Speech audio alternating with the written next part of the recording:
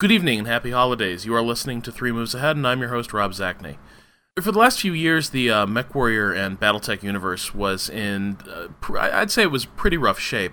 It was starting to look like we might never see another MechWarrior game on PC, and the BattleTech board game had kind of vanished from a lot of hobby shops after the last box set sold out. But in this last year, we've kind of gone from famine to feast in a lot of ways. Catalyst Game Labs released a new intro box set this past summer, I think it was, and a couple months ago, Piranha Games announced they were developing MechWarrior Online, a free-to-play mech sim for 2012. It's an exciting time to be a mech fan, and it's striking that both Catalyst and Piranha are really making an effort to place their games in the broader context of the BattleTech universe. A game universe with a long, detailed history written over nearly 30 years, countless expansions, novels, and video games. Today we're going to be talking about that universe, the BattleTech board game, and how all that history informs game design. To help us do that, I can think of no one better to talk to than Catalyst's Randall Bills, whose career is in many ways also the story of BattleTech. Randall, thanks for joining us today. I'm glad to be here. Thanks for having me on. We also welcome Russ Bullock and Brian Ekman from Piranha Games, and two people who have done a lot of thinking about the BattleTech universe and how to give it its due in a PC game. Russ, Brian, thanks for coming on the show. Thanks for having us. Thanks for having us. So, Randall, I wanted to start with you, but this is a question for everyone.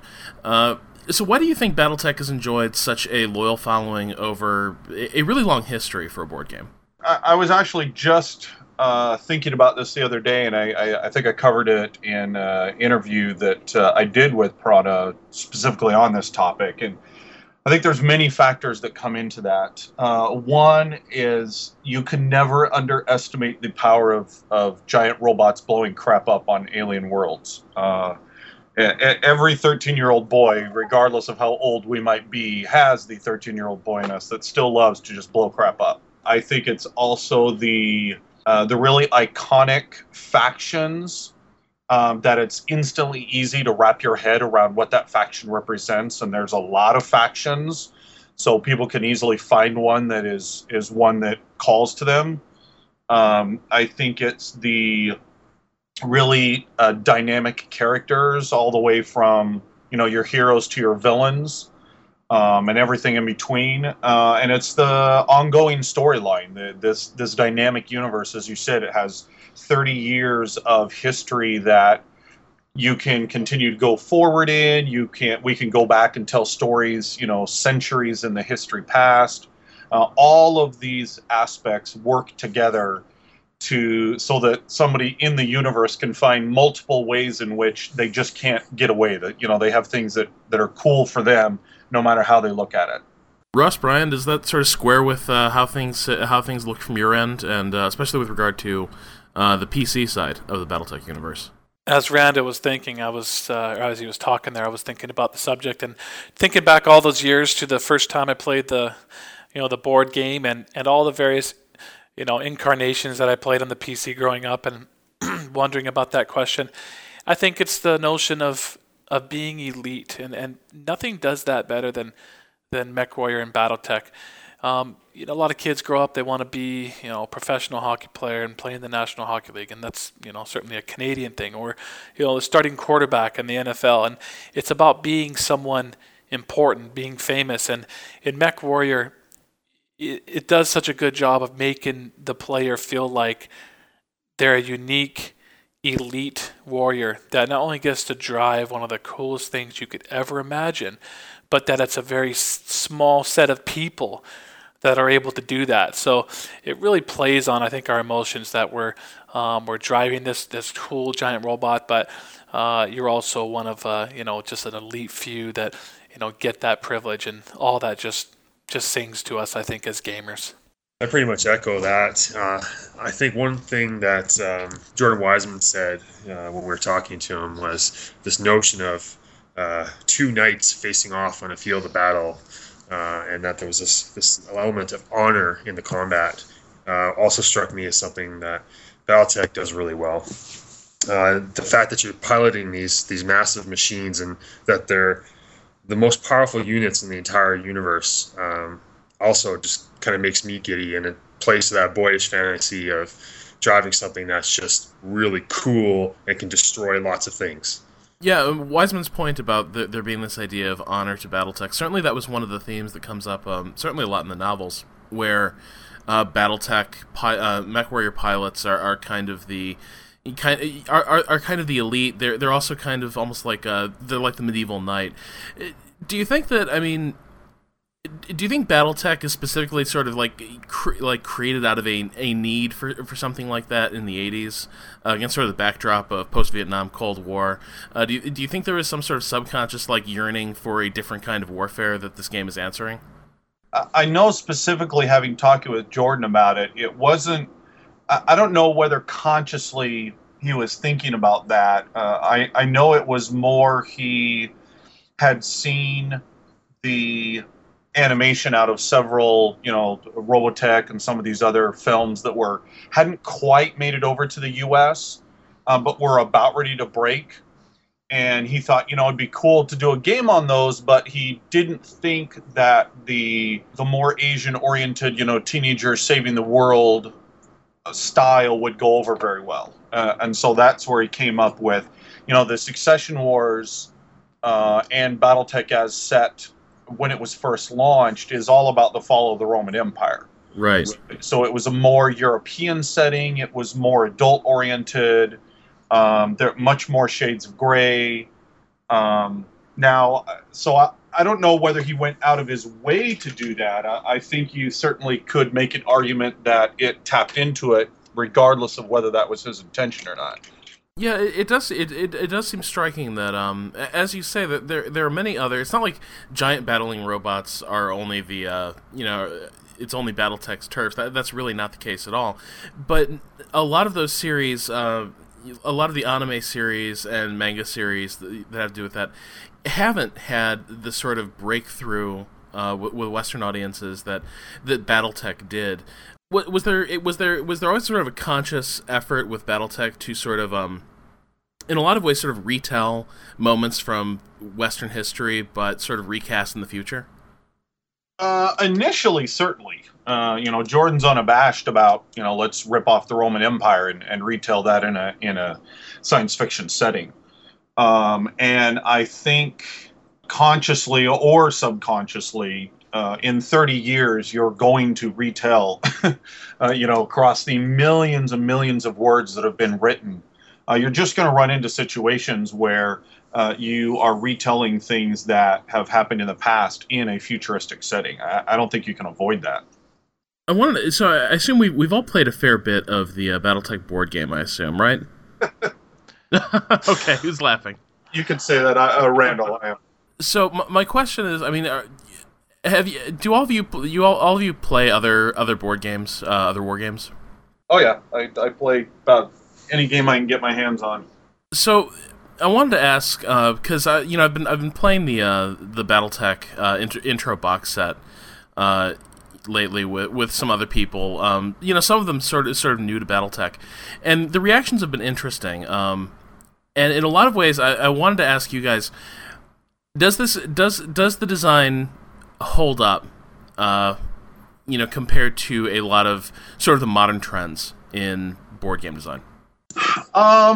It's really, that's a fascinating line of reasoning. Back in the late or mid 2000s, right as we were thinking about a new introductory box set, as we were looking at starting to design a new core set of rule books in Total Warfare and so on, we're like, at that point, the game's almost 20 years old. Should we look at completely redoing the system?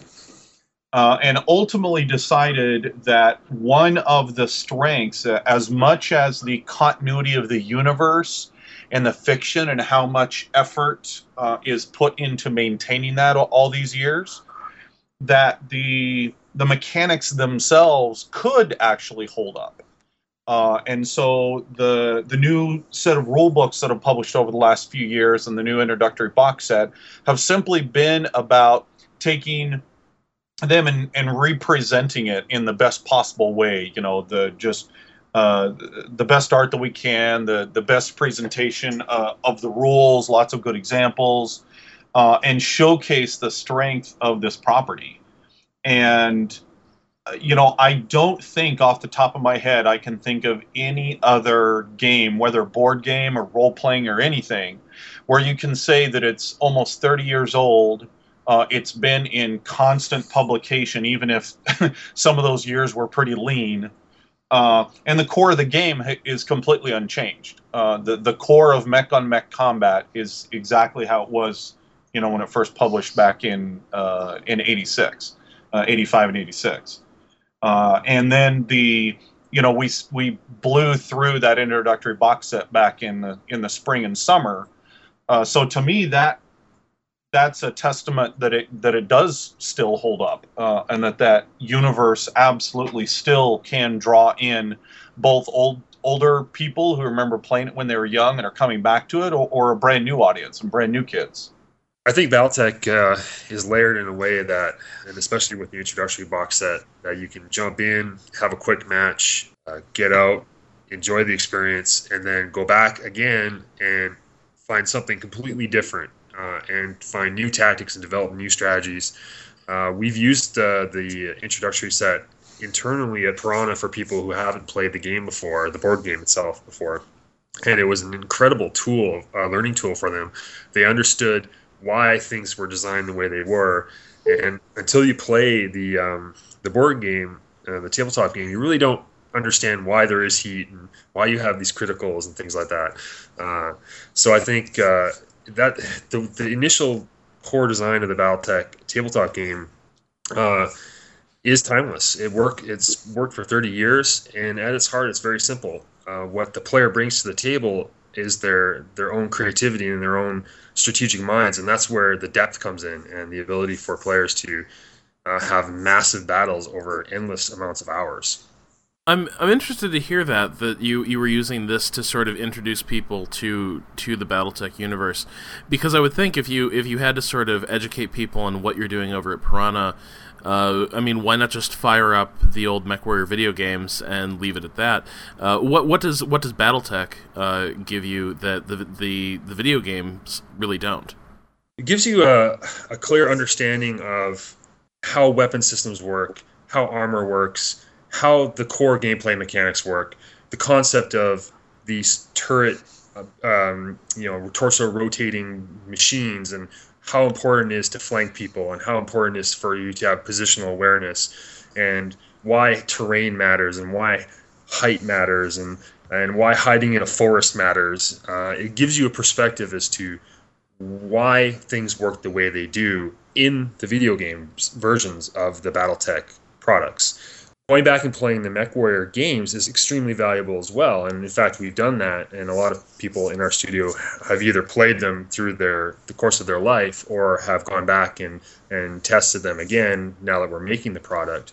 But those are interpretations of the tabletop game, and I always find it's best to go back to the purest source in order to, when you make your interpretation, that you understand why things were done the way they were, and not try to make an interpretation of an interpretation, because then you end up with kind of a bastardized version of a product. So that's why we did it.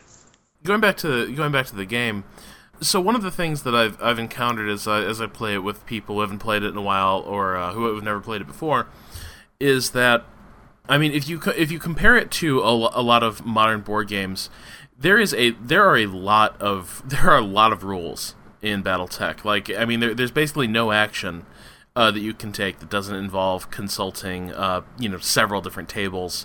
It reminds me in a lot of ways of I guess rightly so. It reminds me a lot of the war games that came out of like the 70s. It's in some ways ASL for giant battling robots.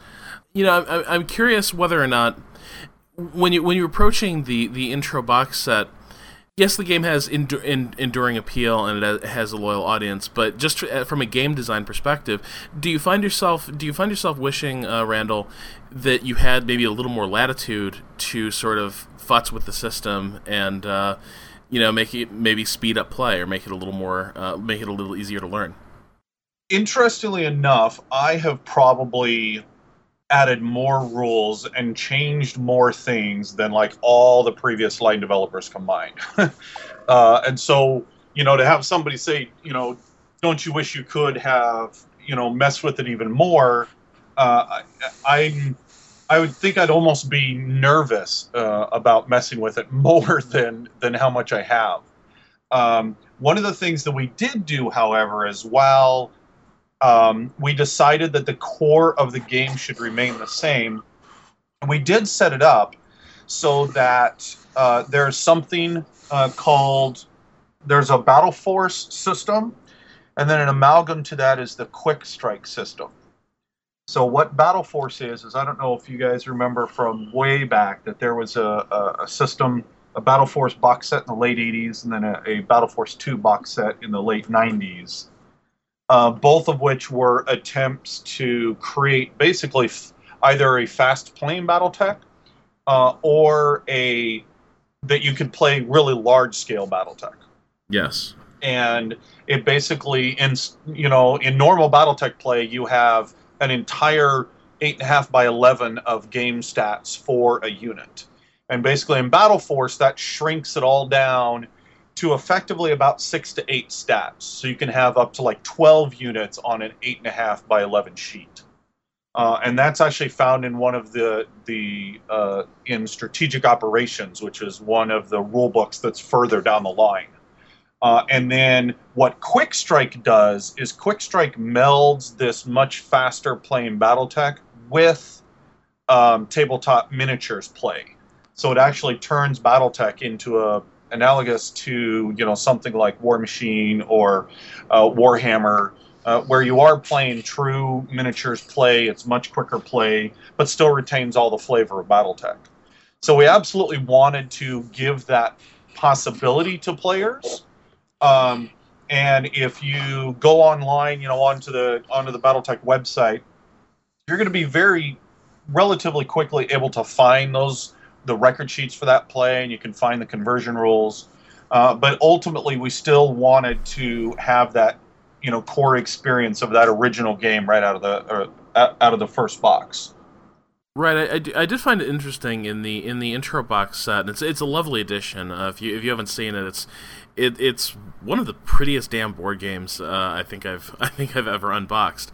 Gorgeous manual, and I'll tell you, it does a hell of a job of upselling you on additional BattleTech material, because one of the first things you're introduced to, and this is interesting, I think it's relevant to our conversation about the relationship that BattleTech and MechWarrior both have to this large universe. One of the first things that you come across in this intro box set is, yes, these additional rule sets that sort of scale the action up or down from, say, an individual in the MechWarrior universe, basically playing an RPG, and you can scale that up to, what's the highest level? I think it's Interstellar Operations. Interstellar Operations, which is the book that's currently kicking my butt as we're working on it.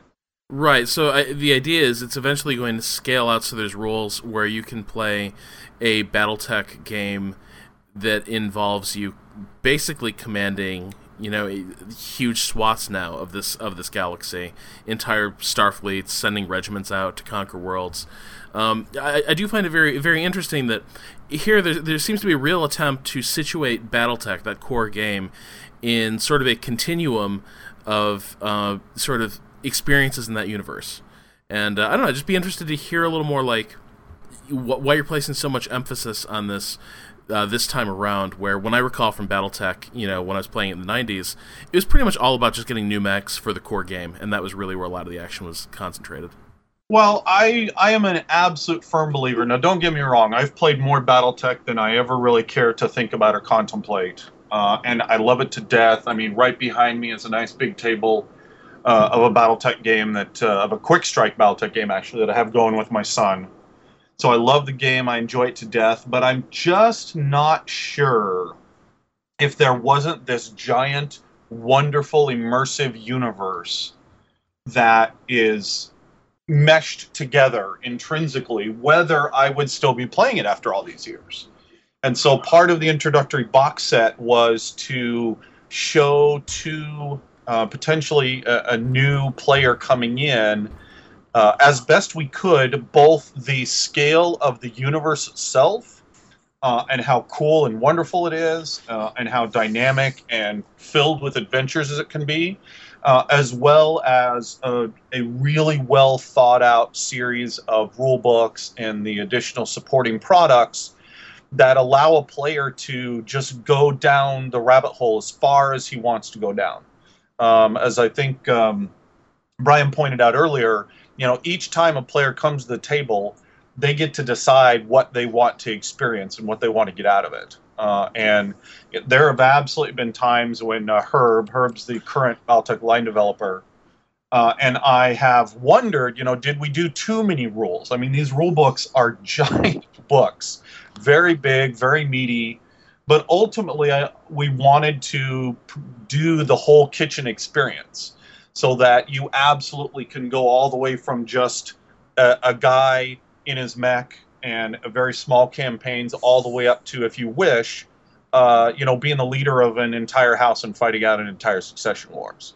And so we felt that linking both what they can get out of the rules as well as what they can get out of the fiction and the setting and the reading of it, laying that all out as carefully as possible, and then showing them that, you don't need to go down here at all, but it's all there for you to grab if you want to. And it apparently, at least the first printing worked, and the second printing finally is going to be back on the shelf in January. So it seems to be doing what we hoped it would. Ross, Brian, as fans of the board game, does that answer a need for you? I mean, is this what you want from the BattleTech universe? I can try and comment on that. I think we've covered quite a bit there, but going back maybe a few questions as you've been talking to Randall, I think the game we've faced a similar sort of questions. I mean, nowadays, let's face it, gaming, like the rest of life, seems to be as fast-paced and as quick as humanly possible.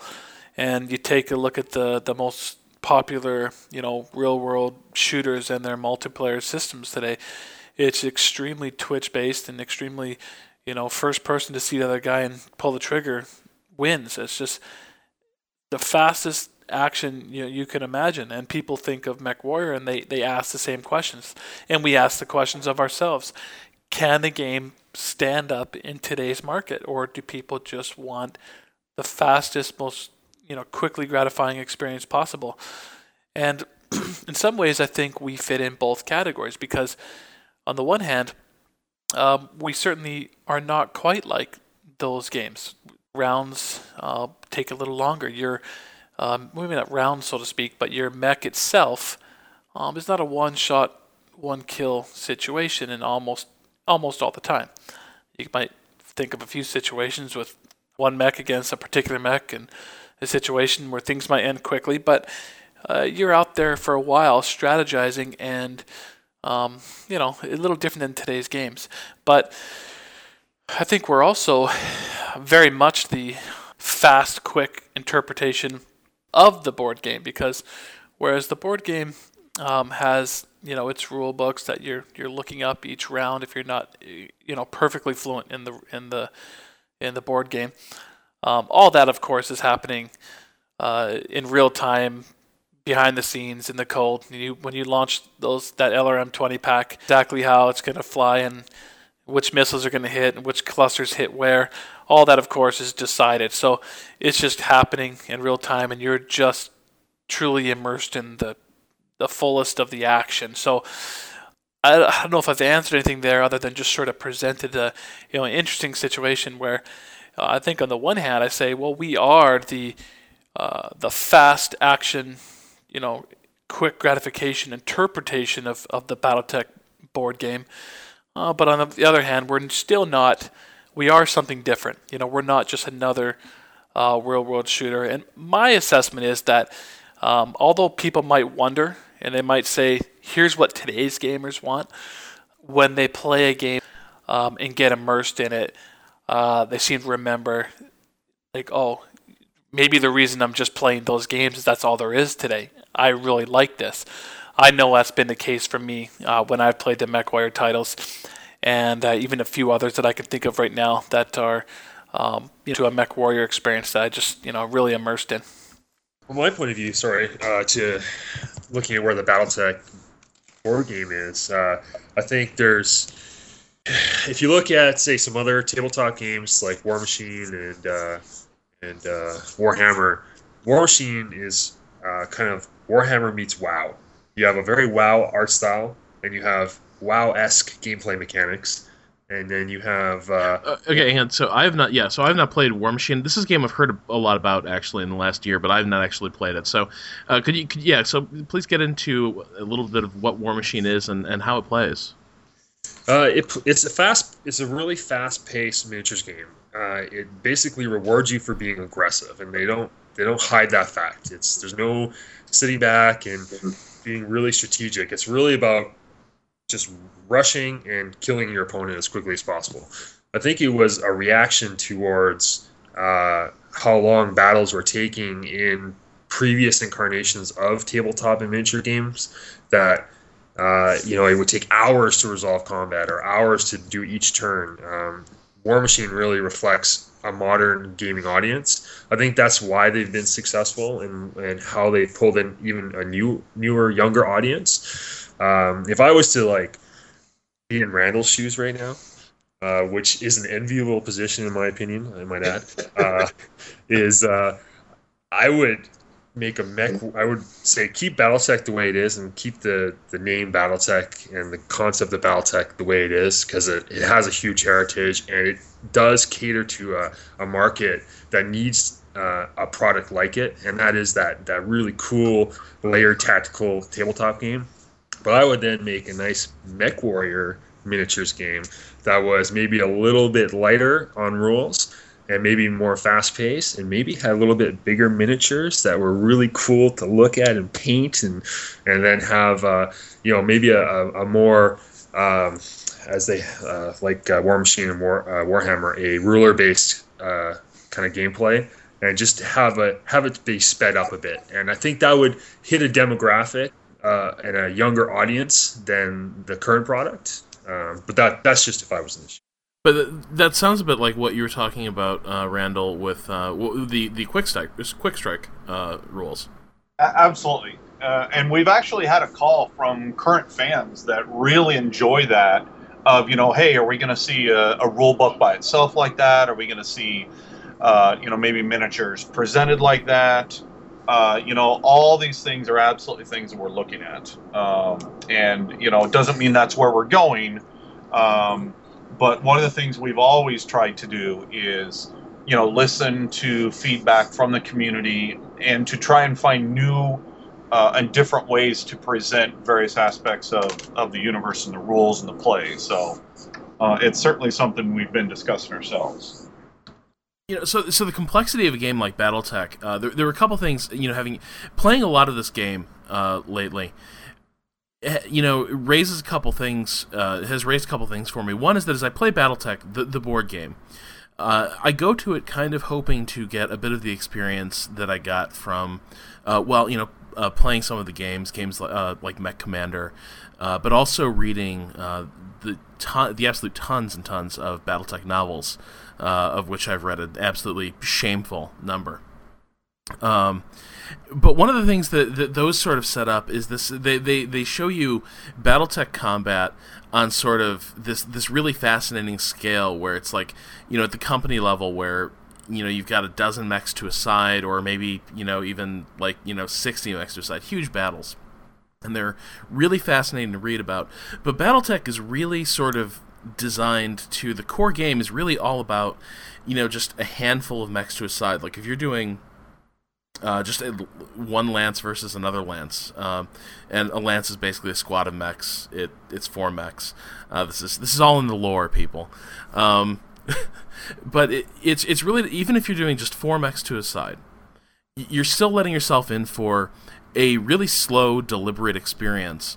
And the things I come away with, after playing BattleTech, is that on the one hand, I have these really interesting, after action discussions, right, with the opponent. Like, where did things go wrong? Should I have been trying more standoff tactics? Should I have tried to manage heat? Try to sit my mechs down in the water and just blaze away? Stuff like that, which is all very cool. But at the same time, it also means that a lot of these games have this sort of slow ramp up that can be a bit of a hurdle. Especially if you haven't internalized these roles, it's a rough game to play with a first timer. But the other thing is, I also come away kind of wishing that I love mech combat, but I've always sort of felt that BattleTech certainly operates on the scale that isn't quite the scale as where the coolest stories in that universe are happening. I mean, I don't know. Does that sort of mesh with your experiences? I think I know what you're saying. I guess the first question is, did you ever have an experience of playing the Battle Force rules at any time? No, I've never managed to do that. Okay. That I think might be what you're looking for. I mean, again, talking about what I just mentioned, I'm turning around and looking at a board, and I have basically, about 3.5 battalions of mechs and vehicles on the board, and so that type of fictional experience where you can have the commander sitting back and he has the company of mechs that are driving through the center, and you've got a flanking force on the right. That's literally all laid out on the board that I'm experiencing. So if that's the type of play you're looking for, then I would highly recommend giving both the Battle Force as well as the Quick Strike rules, both of which are in Strategic Ops.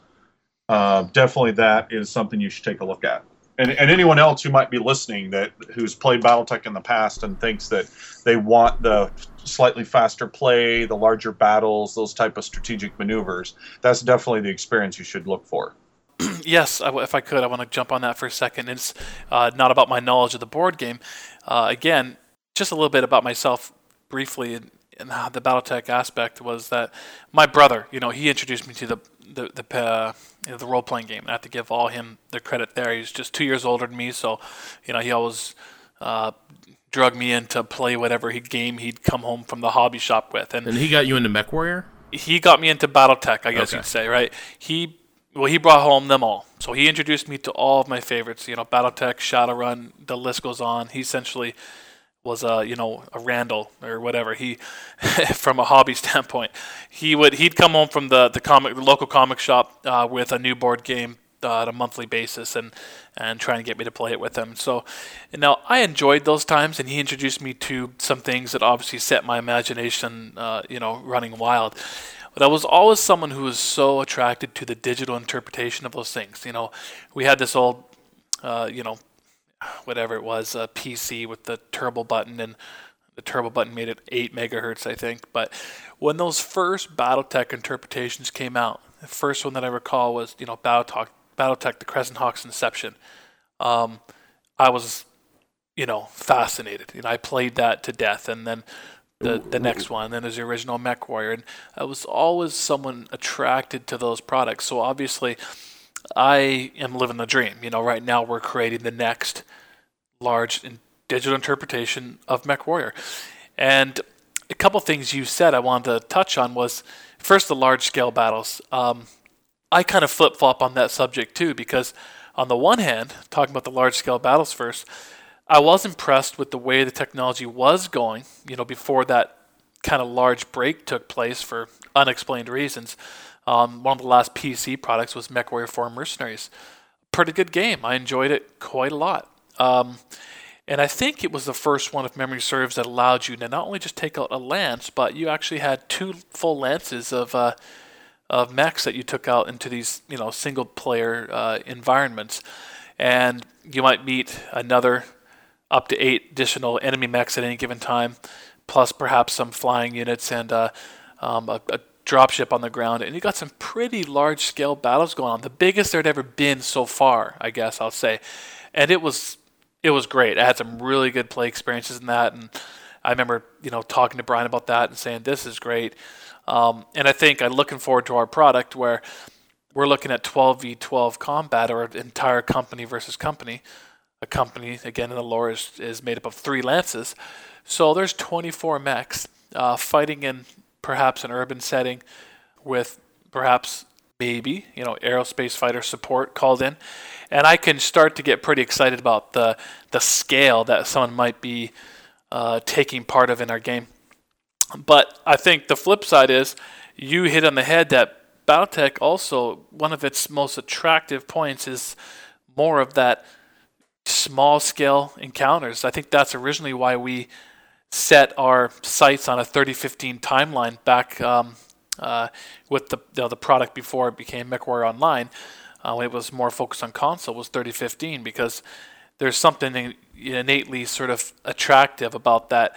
These machines are extremely rare, extremely valuable, and the technology is not something we fully understand that well anymore, so they're priceless to us. So that, therefore, you got that sense when you read some of those earliest novels too.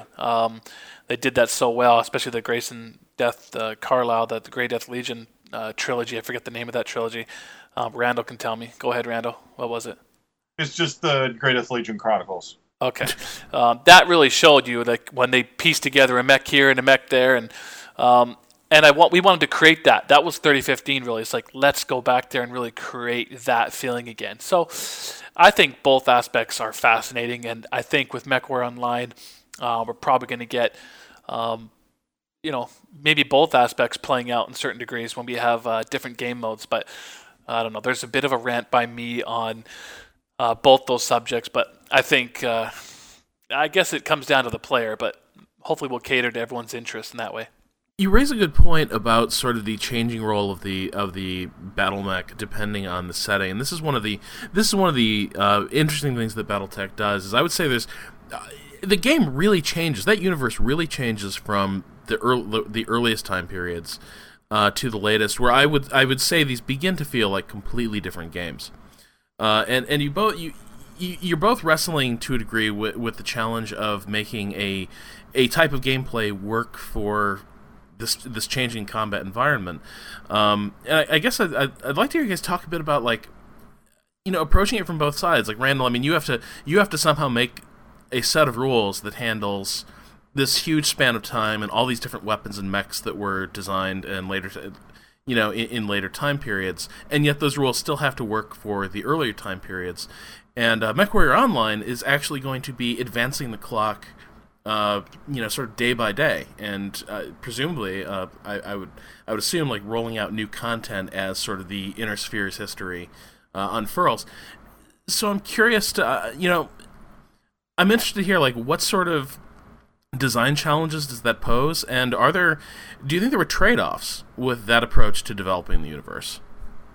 I think probably one of the more challenging things is that, with the one exception, really, of when the clans technology was first introduced in Tech Readout 3050, the mantra pretty much has been that you never obsolete anything. So, for example, when the Inner Sphere and Clan, even on the Inner Sphere side, when 2750 was published and it had, say, the LBX-10 autocannon, it was superior in every way to the standard AC-10. So suddenly there was no use or no reason to use this weapon outside of if you were playing during a time period when it didn't exist. But for many, many years after that, even before I started working on the property, the mindset then was, let's ignore the fact of, depending upon the area you're playing in, but, new weapons should simply fit within different niches as opposed to completely obsolete anything. And so, all the weapons that we have ever introduced, and, I've been working on the game for 15 years now, so we have put out a lot of new weaponry. And across the board, it has always just fit within various lines of, the holes left by other weapons, or providing effects that don't quite be covered by other weapons, or you have to get into a certain situation on the playing field. And so it has proven actually incredibly challenging sometimes to create weapons that do that. And it also has resulted in some weapons over the years. A lot of the fans don't like them because they're almost too specialized. One of the first things that jumps to mind is the light Gauss rifle, an incredibly specialized weapon that a lot of fans really don't like to play with. Why is that? What is it? Well, it's because it's too heavy for the amount of damage that it does. It only does 8 points of damage, but it's one of the longest ranged inner sphere weapons, and so that then requires a tactic of if you load that thing onto a VTOL and you whip the VTOL around at the very vertical takeoff and landing craft, and you're whipping it around at the very edge of the plane area with a good pilot, it's death by paper cut. So I have seen it serve its purpose, but there's a lot of tactics and a lot of strategy involved in that, as opposed to say like the Clan ERPPC, which is still one of probably the 2 best weapons in the whole game. It just, it's always good. Doesn't matter where you use it, what you put it on, it's always going to be a good weapon. So yeah, I mean, it absolutely has some of the things that I believe 100% are why the game is still alive and actually regrowing itself in popularity and in awareness almost 30 years in. Are some of the very things that have made it some of the most difficult to deal with. Absolutely. Yeah, from the the digital side of things, we have similar problems with MechWarrior Online, but they manifest in other ways. Because we're a live simulation, we don't need to use a lot of the rule sets that are created and written about in the more expanded combat manuals. We get a lot of stuff for free because we're using a physics engine, because we have line of sight, and we have the ability to do ray casts and detect whether we're hitting objects. We don't need to create or simulate randomness or pilot skill. So that's one of the advantages we have. But that's also a disadvantage in the sense that we now have to balance every time we introduce a new mech or a new weapon. Especially when the clan technology comes in, we have to make sure that we don't introduce something that completely destabilizes the game, making it so that previous vehicles, previous mechs, are no longer valuable to its player base. So from MechWarrior Online's point of view, we're the way we're designing how the combat works and how the simulation works, our focus is to make sure that we don't destabilize with the introduction of new content. In fact, we hope to kind of add to the overall experience and the overall strategy by introducing things like arenas and maps that cater to the new introduction of new mechs and weapons. And that's got to be a difficult situation, because now again, I wasn't working on the board game at the time, but I remember from the fan experience that when the clan weapons were introduced, it utterly wrecked the game in many ways, particularly because there was no battle value, there was no way to balance these. They just dropped all these incredibly powerful weapons in our lap and said, have fun.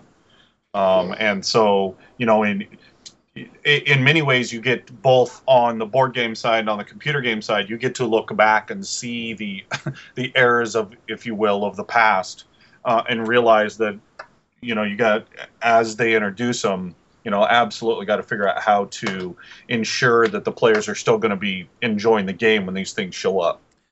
Yeah, a quick comment, and that is that I think this is a great subject, because you're right. It's almost like it is quite polarizing. I think we had a lot of people that were extremely excited about the title announced in 2009, which is a 3015 setting, and the flip side of that is I think there was almost a equal split down the middle, a number of people that said, "Oh no, where's my clans?" And they represent two very distinct aspects of MechWarrior, and I think it is quite divided down the middle. I don't know the exact stats on it, but it seems to be an equal number of people that like it one way or the other. There's certainly a ton of people that were introduced to MechWarrior with MechWarrior 2, Activision's product of '95, which was the Invasion of the Clans, which, by many people's accounts might still be the best, iteration of a MechWarrior game.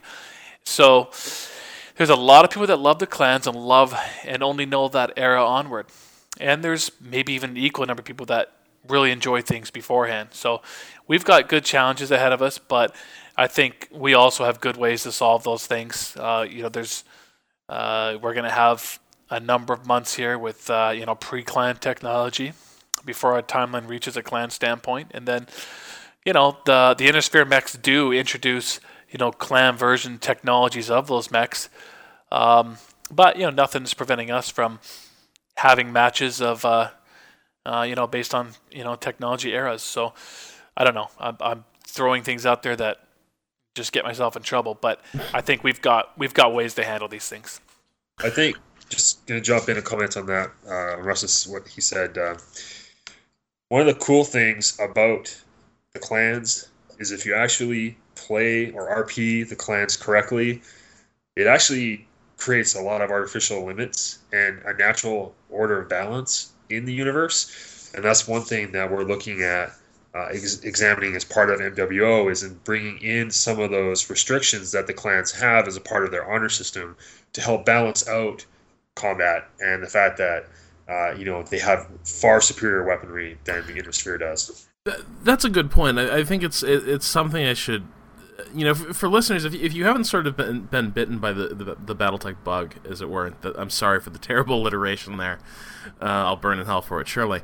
But that's an interesting point, because one of the things that is so great, particularly about the way the clan invasion storyline is rolled out, is the entire world is sort of this sort of medieval Europe type situation, or actually more like pre-World War I Europe, 5 great powers, and then everything sort of gets thrown up in the air by this clan invasion. They've got better technology, better weapons, and yes, I mean, one of the things you we're talking about these role-playing the clans, I think that is one of the things that a lot of players that I know sort of ran up against, is that players tend to play optimally, like what's the most efficient, lethal way I can play, and they sort of throw aside sort of the story rationales for a lot of the way the combat is maybe supposed to play out. And the Clan Honor Code is kind of a perfect example of this, where Innisphere mech warriors, use really ruthless tactics. They gang up on targets, whereas the clan mech warrior is supposed to be kind of, again, focused on single combat, challenge somebody, pick on someone your own size, these kinds of things. How do you sort of inculcate that role playing spirit in players? One of the things is, since MechWarrior Online is all about carrots, rewarding players for activities that they do well, if a player is a clanner and he goes up against an Innisphere target, if he, through an in-game action, says, I'm going to challenge you, and that's it, I'm going to fight you one-on-one, and actually achieves that, we can reward them appropriately. Whereas if he just picks random targets and destroys a bunch of people and maybe gangs up on people, he doesn't get rewarded as much. Again, what you said about efficiencies is something we use internally as our carrot mechanism. Let's get the players to play optimally the way we want them to play, and encourage behavior that we want them to do, and give them rewards for doing it that way, rather than just letting them do whatever and rewarding them for that as well. I think we've got lots of options for balancing too. First and foremost, of course, we don't have all the answers right now about the clans, because we're pretty focused on our current game, and we still have we have some time before we get to them. But lots of things to think about, and as you know, you may or may not know, the clans use different groups or units, and instead of a lance, they have, Rando's going to correct me if I'm wrong, they have a star, which is 5 mechs. So, perhaps there's, 2 stars going up against a company might be the right balance. So, all this comes down to game modes too. As you can see, we could restrict, we have a lot of ways we could restrict that, whether it's, clans against Innisphere entirely, or clans against clans, or limiting things to Intersphere technology. So I'd like to see all of them. I simply wouldn't want to just have, okay, Intersphere technology fights itself and clan technology fights itself. That's a given. But I think the more interesting aspect is finding a good way to balance clans fighting the Intersphere as they would when they came in. So with that honor system, they usually bid as to how many units they would come down with. So that might equate into less mechs with better technology, though, coming down to face their Intersphere counterparts. So it's actually quite exciting to think about. Even though that's a challenge, I think that's going to be some of the most interesting time in our game is when we have the invasion and just how we handle that. How the Intersphere would fight up against the clans.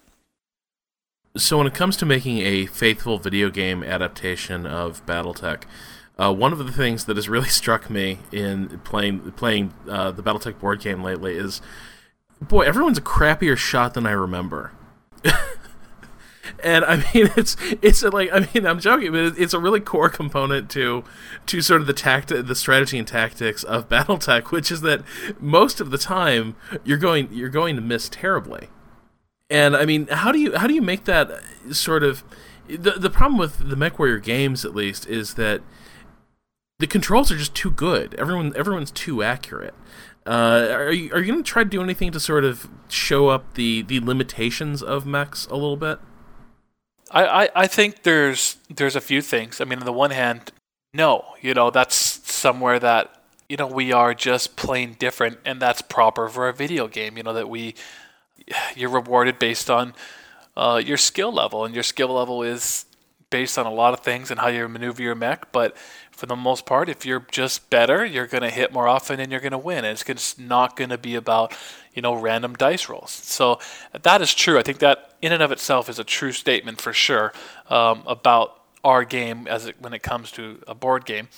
However, there are a couple of interesting things we're doing that puts a little more depth into how you shoot your weapons, rather than perhaps saying being all at one pinpoint accuracy point, but that there's some slight difference between weapons that might be on a torso that might be on your arms. Well, because everything is driven by a player's skill initially, like how well they can control their mech in a battlefield, we don't have to artificially introduce randomness. The simulation, by virtue of how fast you're moving, the limits on how fast you can rotate and aim, and the fact that there's geometry, so world geometry in front of you, and a human thinking opponent on the other side doing exactly what you're doing, trying to avoid you getting shot and getting destroyed while killing the opponent. Those factors and those variables take care of having to create this randomness, and addresses the pilot skills and all the things that exist in the tabletop game, all the rules that exist in the tabletop game to make the game fair, not just say I shoot you with all my weapons and I hit 100% of the time. So that's why there are dice in tabletop games. Is if there weren't, you would always choose to do the maximum amount of damage. So we don't really have as many of those problems. We have other problems though, which is if you have a really good player, what happens then? Is he able to be as efficient as possible within the game space and maximize his kills? So we're always trying to balance how fast you can move with how fast you can shoot, with how fast you can aim, to make sure that players have a chance, how much damage weapons do, to make sure that you just don't walk around the corner and you're dead, that players have a chance to react and use tactics. So with both your games, you're trying to you're trying to make players, I think, more aware of the larger universe in BattleTech. Certainly, I think the MechWarrior games, I don't think ever really did this. in a lot of ways. The MechWarrior games were kind of here's the story, here's today's reason for piloting a giant mech around and blowing stuff up. But if you played MechWarrior, you still didn't really have any idea of what the hell the Inner Sphere was, or the ins and outs of the clans. And by that same token, I think if you played BattleTech in isolation, where it's just sort of it becomes this sort of abstract war game where you just happen to be commanding mechs. Again, you're not really thinking about the broader storyline. Why at this point are you? You're both putting this universe front and center in a way that I don't think has really been done with previous games set in the BattleTech universe. What's the upshot of doing that? How's that going to change the gamer's relationship to the product from what it's been before?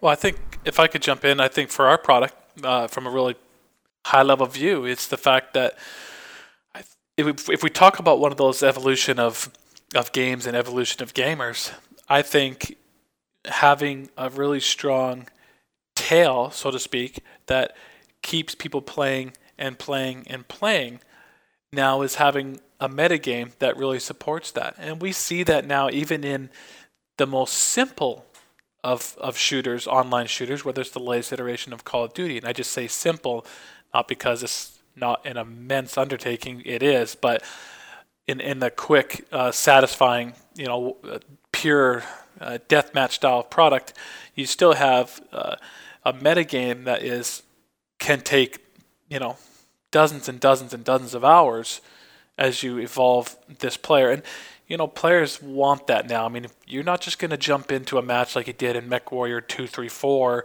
online and blow some people up. You're going to have a little fun, but every time that match ends, all that went away. Hopefully you just hope that the guys remembered how awesome you played, because it certainly wasn't going to be presented anywhere.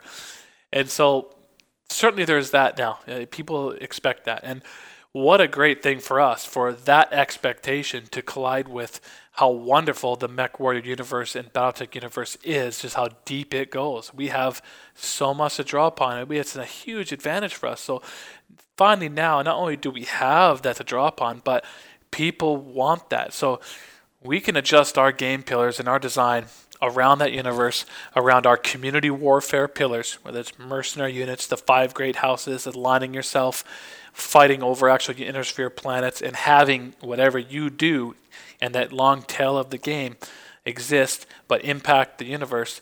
So it's like a lot of people call our game MMO, and it's a conversation we have all the time. Is it an MMO? Well, from a player who played EverQuest when it came out, I kind of get my mindset around that and subscription based and say, no, it's not. But on the other hand, well, it is. There's lots of persistent aspects to it. So we're no longer scared of that term. People want to call it an MMO. That's fine.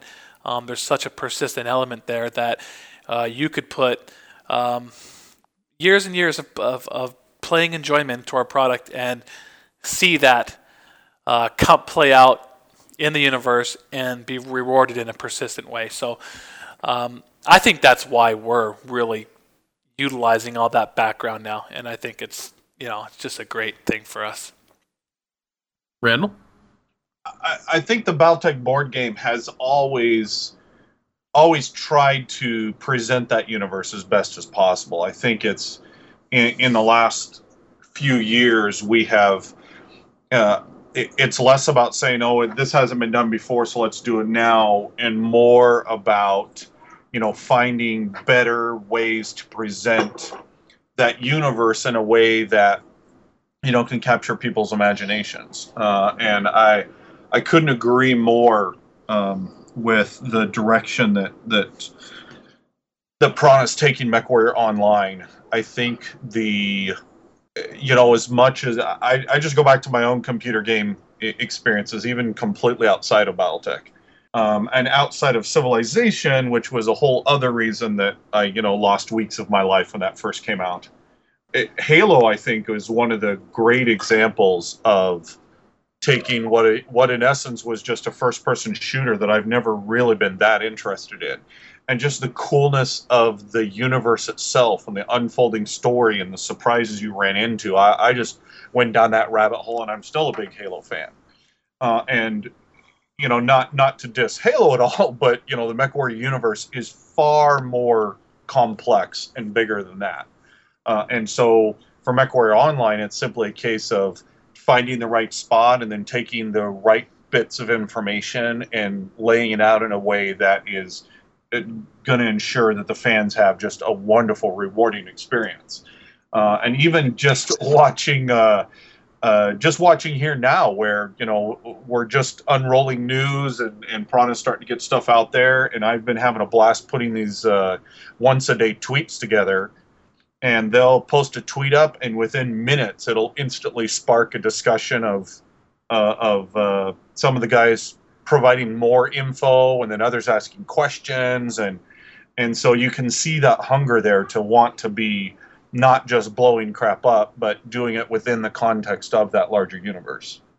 Do you think this is going to reach people who who didn't get hooked on the novels and the sort of expanded universe back in the 90s? Do you think it's going to basically... is this going to be meaningful to players who aren't already BattleTech converts?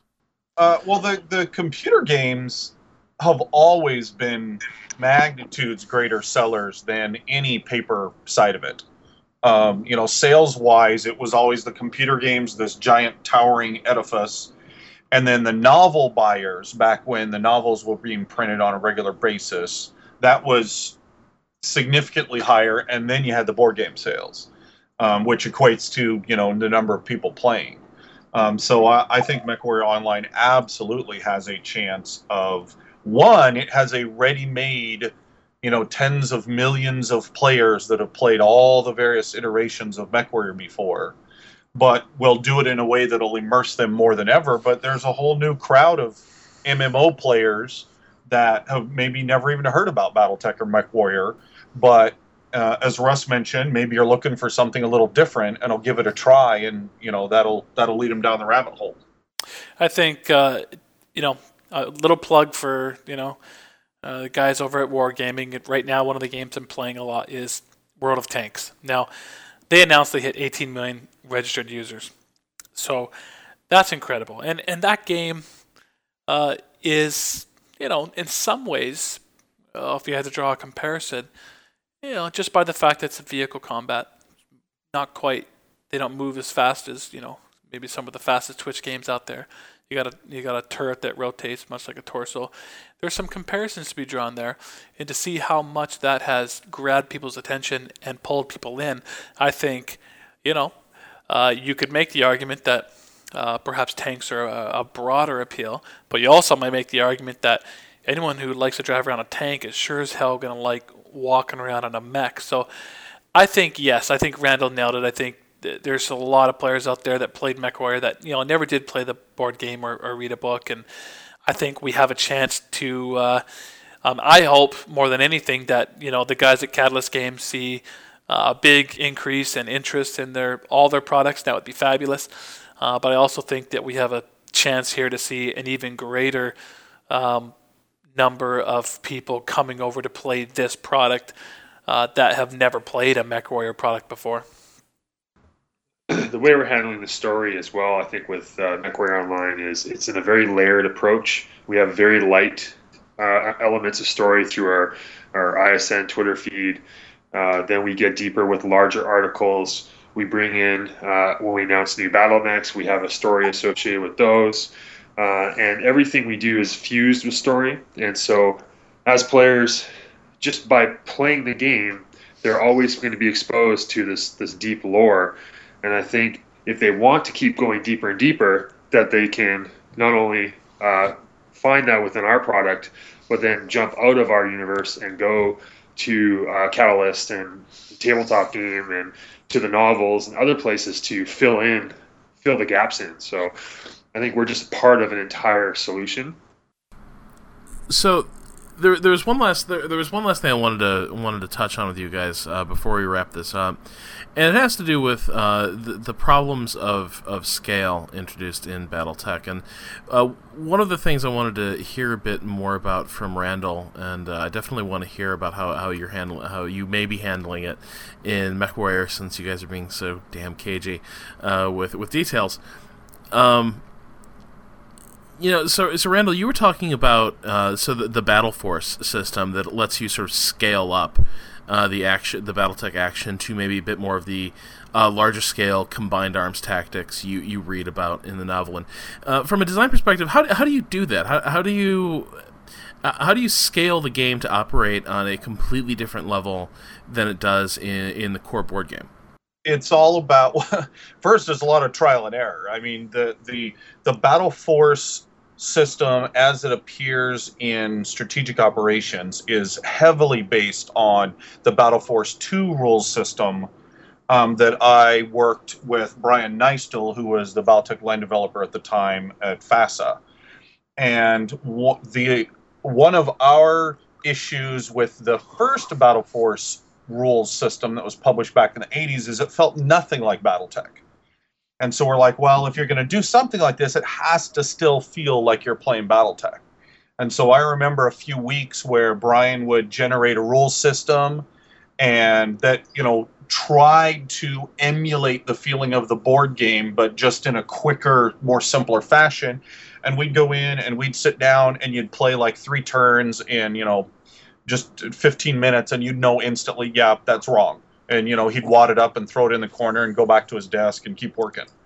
And so when it comes to generating the rules you need to try to scale things up, it absolutely is just a lot of trial and error, a lot of play testing, and trusting your gut that all the things that you've loved in the gameplay, if you can still see that in the next larger set of rules that allow you to play a lot more things quicker, then you're absolutely on the right track.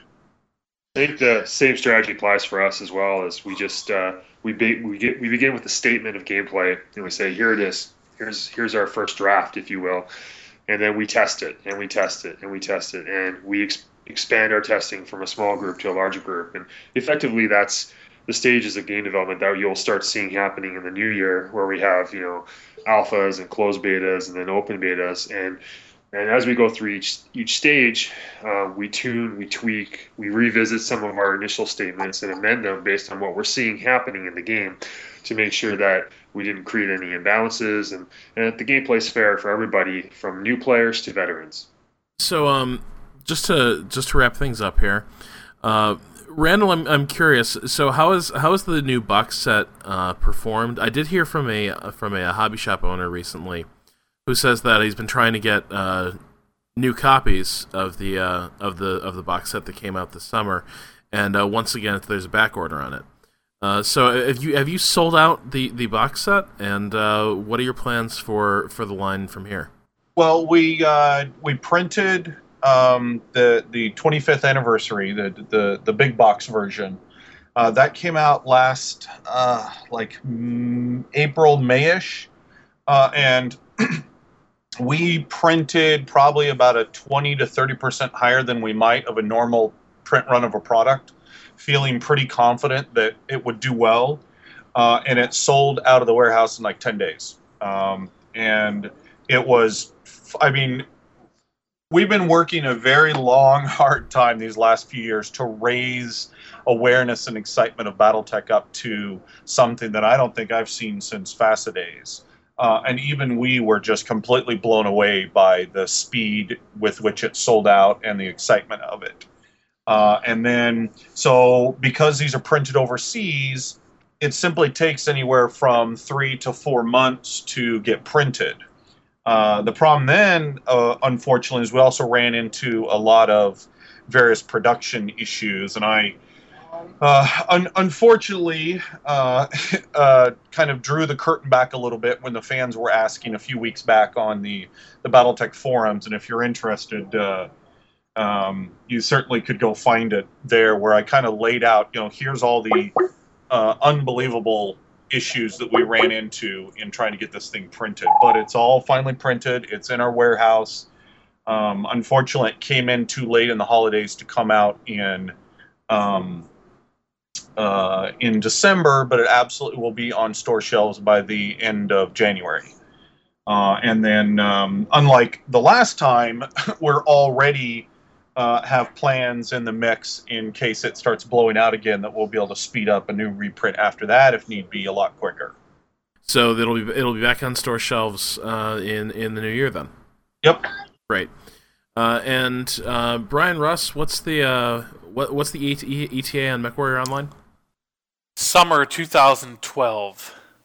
And what year will it be in the Inner Sphere? That will be the summer of 3049.